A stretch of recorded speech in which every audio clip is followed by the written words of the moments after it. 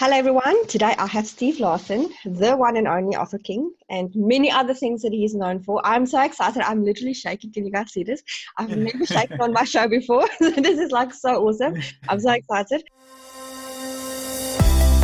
Hi there, my name is Joy Nicholson. I'm an entrepreneur, digital marketer, coach, and mentor. I've been diving in deep for the last year to discover what it takes to become a successful entrepreneur. Not just the fluff that you see on the outside when you see people that are already successful, but what it takes behind the scenes to become successful. What I have discovered was mind-blowing. Millionaires think differently. They have unique habits, focus, discipline, and so much more. Follow along on this podcast where I'll be sharing my journey, the journey of other entrepreneurs, what makes them successful, but most importantly, how it can help you to become successful.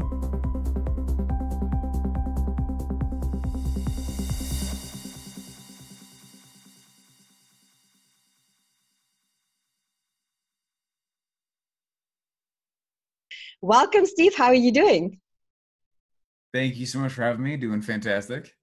Like I said, I love your office. It looks really, really cool. And, the Two Comma Club Awards there. I'm sure you're going to add another one soon, I assume. It's on the way, actually. Yep. Thank you. Yeah. Can you tell the people a little bit about, you're not going into too much detail because I know your story's off, you've got an amazing story, but keep it short so we have limited time and I've got a lot of questions for you. Sure. Yeah, absolutely. Yeah, totally. I was very poor for a long time and kept trying to launch a whole bunch of different products and offers. None of them worked for about 5 years. And then started learning how it worked on the internet. And my stuff started working. I ended up working for Russell Brunson, and I was his funnel builder for a few years. And then I left because I just can't get rid of the entrepreneur itch. And I left a few years ago and started running everything on my own also, and gradually bootstrapped it out of a bedroom. Then we got an office, and it's been a fun journey. So it's been that's basically it in a nutshell. I am self-crowned as the offer guy. So. Well, you're pretty good at that. Okay, so what was that defining moment that you said, okay, that's it, Russell, I am leaving you and I'm on my own mission? What defined that moment? What made you decide to do that? Yeah, to leave like that. It's one of the hardest decisions I've made because I love him. He's like an older brother to me. In fact, we were talking today, like right before we got on with you here. Great relationship still. There was a moment where he saw me looking at a few other entrepreneurs who were startups. This is when we were in the old office, because my desk was literally in his same office. And I remember this very, very well. He saw me seeing other successful brand new businesses. And he sent me a message that night. He goes, "Hey man, I know, and you could go do that too. I just want to thank you for being here with me for a little while. That means a lot." And he said, "By the way, whenever you choose to go, I actually completely understand." And it was like so cool of him to say that, because it could have gone very differently, Yeah. And so there was just a moment for me where I don't know, I was teaching a lot of his students on his own stages. Yeah. And all of my students were making way more money than I was, which is a great feeling.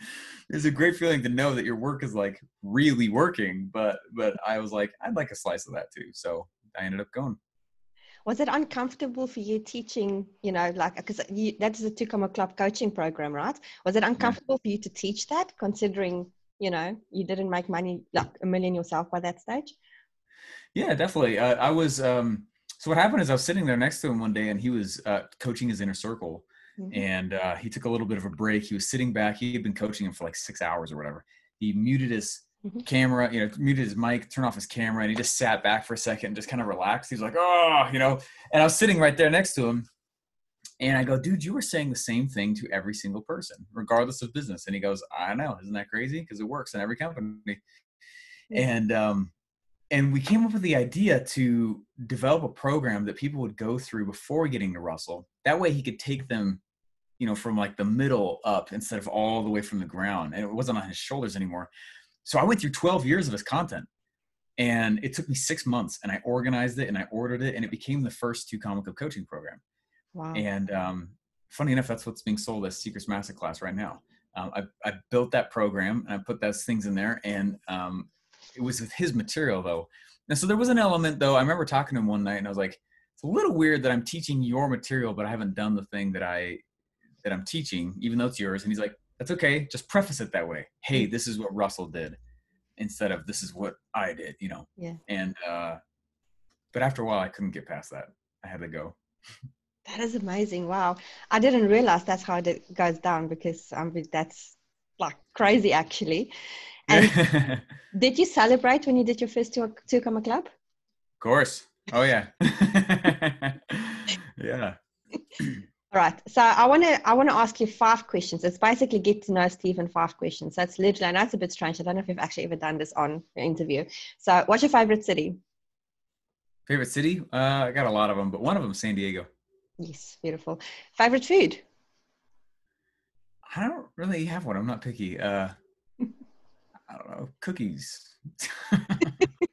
Coffee or tea? Tea. Okay. Color? Favorite color? I don't know if there's any other color besides black and red. Oh well, and the capitalist pig is red, so there you go. And then just a random question: how many domain names do you have? I'm near 700. Wow, that is impressive. I just had to throw a question in there because I was on a Go Live once in your Facebook group, and you were going through all your domain names, and I was like, I thought I'm a hoarder because I've got like close to 50, and I'm like, what? How many domain names does this guy have? So, have you ever got some offers to sell them? Or like to? Well, I'm not going to sell them. It's funny because if I own them, then my competition can't. I got a call from my domain person once, the domain company, Bluehost, that called me, and they're like, excuse me, sir, you have a lot of domains. Do you want to sell any of these? And I was like, no.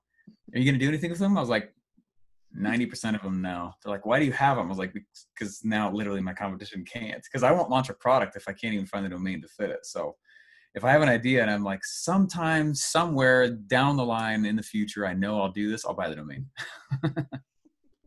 That's a very different approach. I don't think I know anybody that actually buy that on domain names. Okay, so my podcast is really focused around people starting out this game, because I know when I started, and you're the same, it's really hard. You know, you've got a lot of struggles, the behind the scene things that people don't realize you actually have when you start this game. What has been your biggest struggle in the last 5 years? Imposter syndrome. Oh, easily. Yeah, definitely. Everyone has it. Everyone struggles with it. I'd say it's imposter syndrome or finding my voice. I feel like it's hard because it is kind of a tie between a few things. There's imposter syndrome, finding the voice, and then answering the question, what do I do?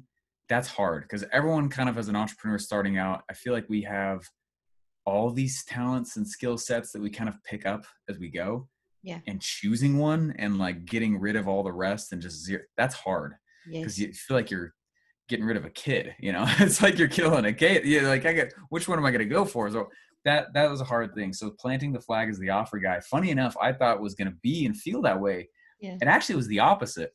By declaring what I wanted to do and be known for, it's let me go deeper on that one subject, outsource all the other tasks, but it's actually free. It's been more freeing than anything else. I thought it was going to be very constricting. It wasn't. When did you decide, or what was that thing that made you decide that you wanted to go into offers? Because I mean, you obviously did your MLM things. I followed that for a wee while as well. So what was that thing that you decided, offers is the thing, I'm the offer king, you know? You know what's funny is it wasn't me. I was at an Inner Circle dinner. I had already left ClickFunnels. And I was selling, and I was doing well, you know, I was doing well. And I left and I was launching all this stuff. And one night at this Inner Circle dinner, you know, it was just a potluck. Everyone just brought a bunch of food. We were all hanging out at, I think, James Friel's house. And there's a lot of people that were there, right? A lot of the who's were there. It's the Inner Circle, you know? So I was getting food or whatever. And this question was just heavy on my mind. It's like, what do I do? What's my purpose? You know, the very same question. Who am I? Like, what am I supposed to be? Yeah.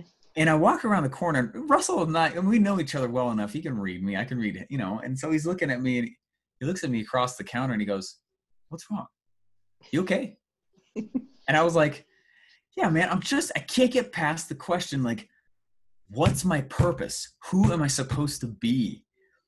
And there are a few times in my life I have seen him laugh that hard.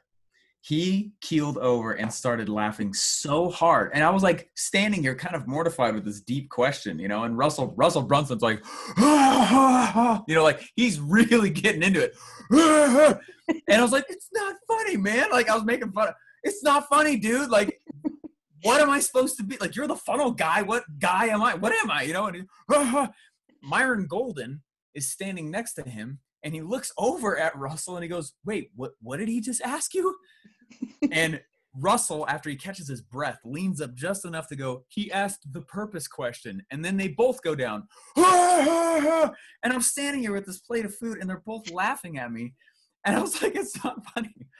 And Russell was like, it took me 12 years to become the funnel guy and figure that out, Stephen. Wow.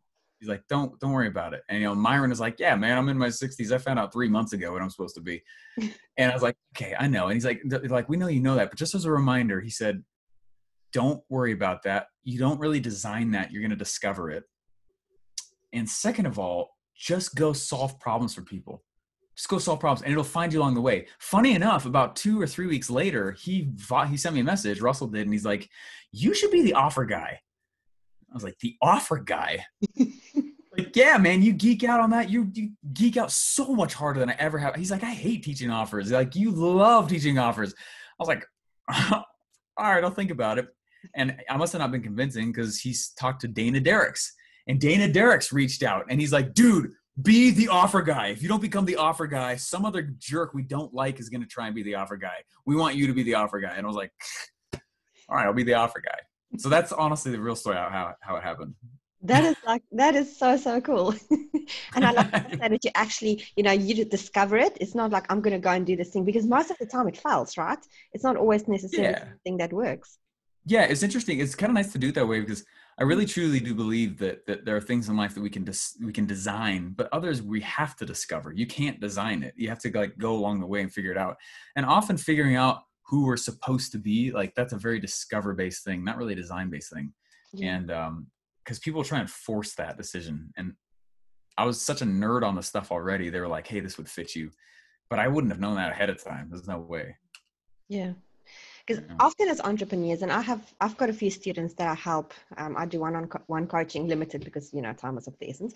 But I have a few students and they really struggle to get, or some of them really struggle to get over that hurdle of like, is this actually the thing I'm supposed to be doing? And I'm like, well, just go and figure it out. You know, read books and you will discover this. And 3/4 of the time they're actually like, well, I don't actually want to do this. I'm doing this to make money. And then I'm like, well, then you're not supposed to be doing this because if that's your purpose driving you, you know, it's not really the right one. What do you think about broke mindset vs, you know, people failing and growth mindset people being successful? What's your opinion on that? That it's real for sure. Growth mindset versus broke mindset.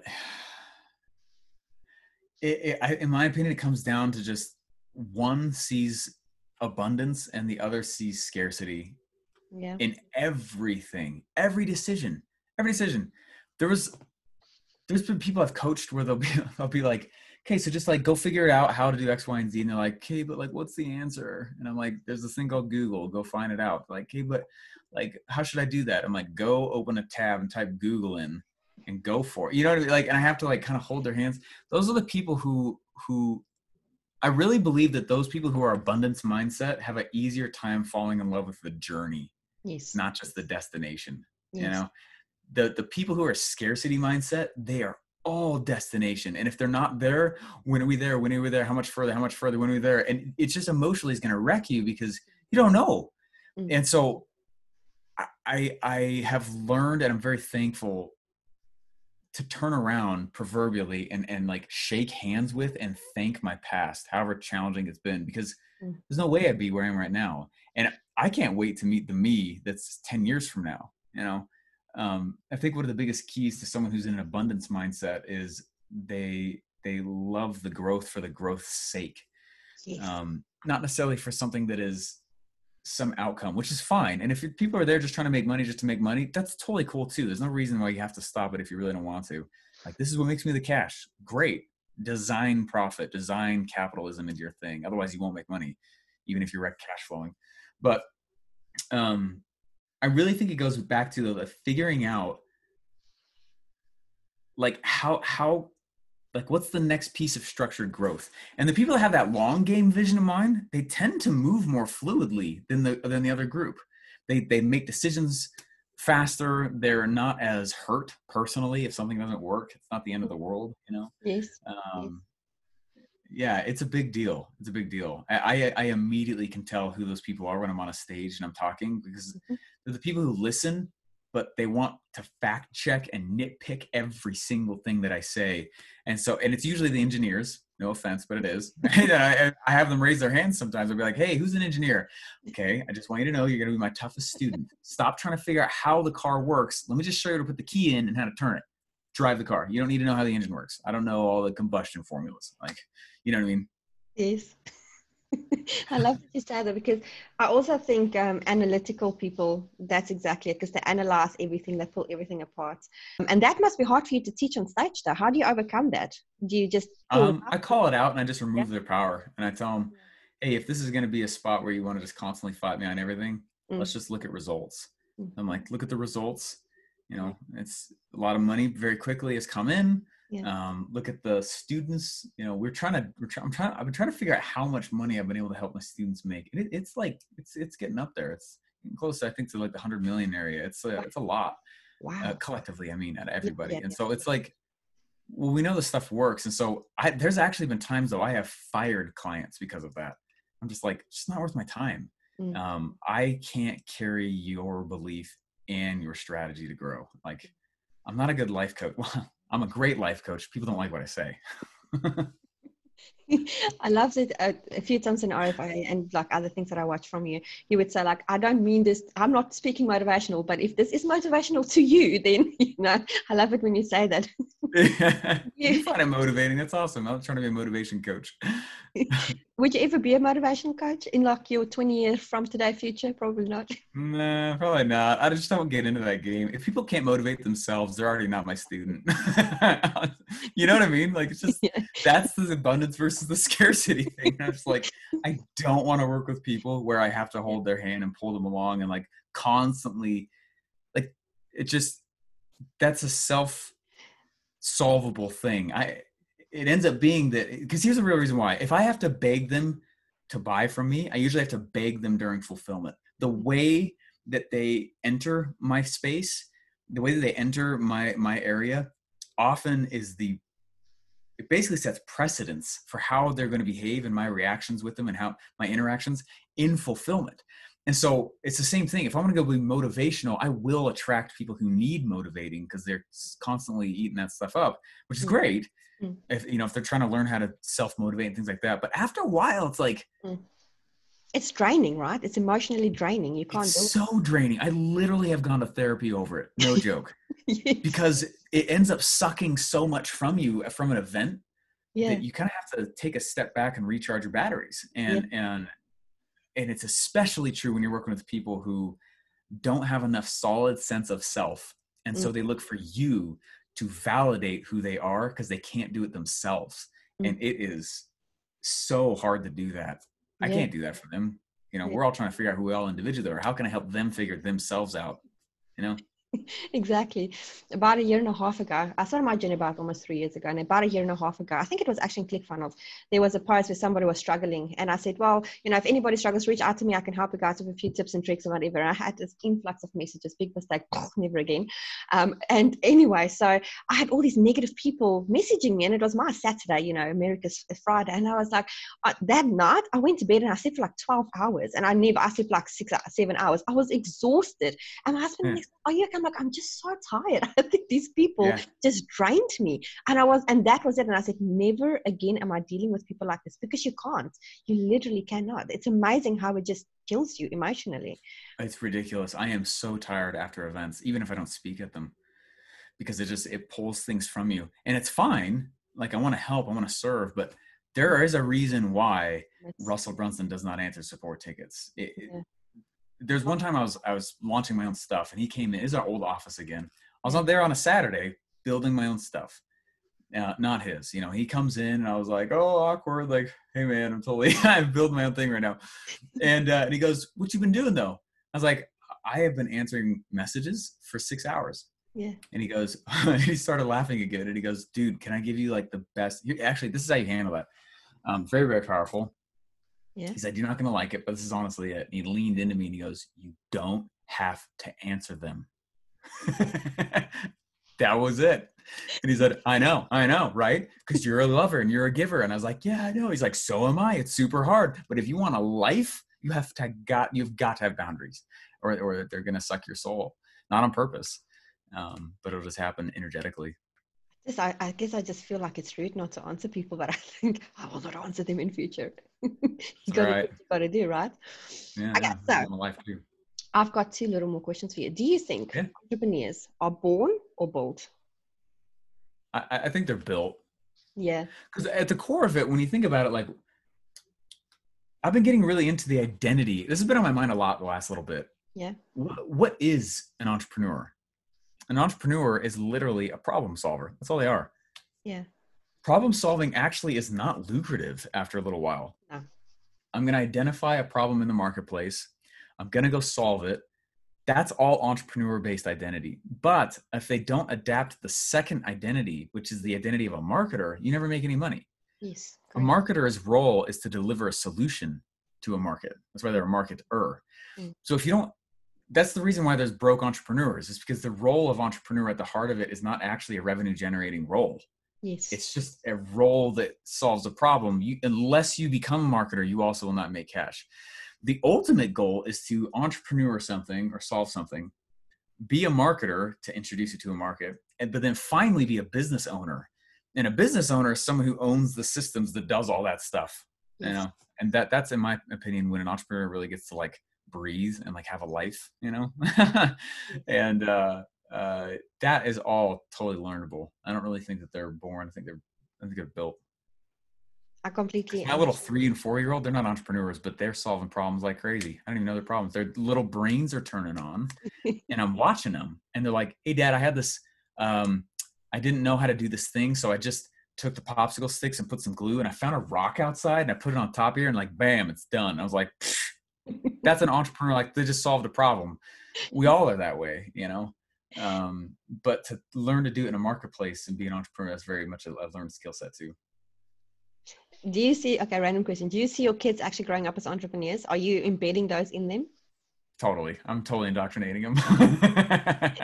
What's your number 1 tip for doing that? How do you do it? I need Giving to know. I'm a 3 and a 6-year-old, so I need to kind of get a tip here from you. Oh yeah. You know, and please, everyone who's watching, listening now, like, don't follow me for this, because follow me for like the 2 things I'm amazing at. Everything else, I'm just a normal dude. I was longboarding before we got on this. You know, I'm just outside sitting around, like, anyway. So as far as like, so I don't have like tons of parenting advice, but one thing I am doing, my dad did this with me, is he gave me ownership of projects without being attached to the outcome of it. Okay. So I, as a teenager, he literally bought, he knew that I needed to own stuff. Okay. And so he got all the insulation, all the drywall, all the tape, all the mud, the paint, everything. And I literally finished our entire garage by myself. Wow. Then I needed to go, he's like, "Hey, we need another sprinkler line." Handed me a shovel, and I literally hand dug an entire sprinkler trench and learned how to build a sprinkler line and connect it to the rest of the main. But that's just what he did with me. And I think it's because he could see that I don't know, that he could see that in me. As a kid, he made me the yard manager. I'm the oldest of 6 kids.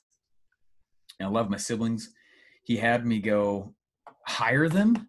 I didn't know how to hire my siblings, but he's like, "Do you want to go do the yard managing?" And I'll just tell you this is basically what happened is he's like, "Hey, I need to get the yard done. You either can do it as a chore and I'm not going to pay you a thing, or you can treat this like a company and I'll pay you."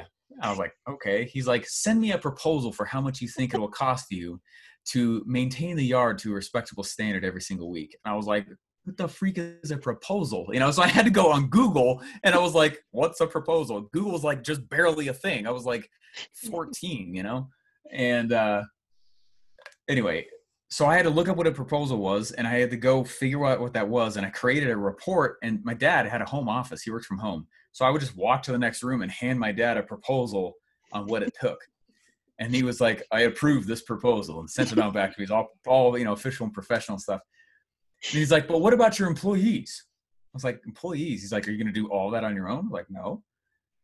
he goes, I was thinking that my siblings could do some of that. He's like, do they know that? Why don't you conduct some interviews with your siblings and see what positions you think would go best? So I went and I had to go learn how to do interviews. So I literally sat down and I wrote contracts with my siblings on, you will do the yard for this, like, and it pays this much, and failure to do these things, you're not going to get paid, and Steven will do it and he will take your money instead, and like all this stuff. And they went and I literally interviewed each one of them. Okay, you're going to mow the lawn, you're going to trim, you're going to weed the garden, you're going to do this.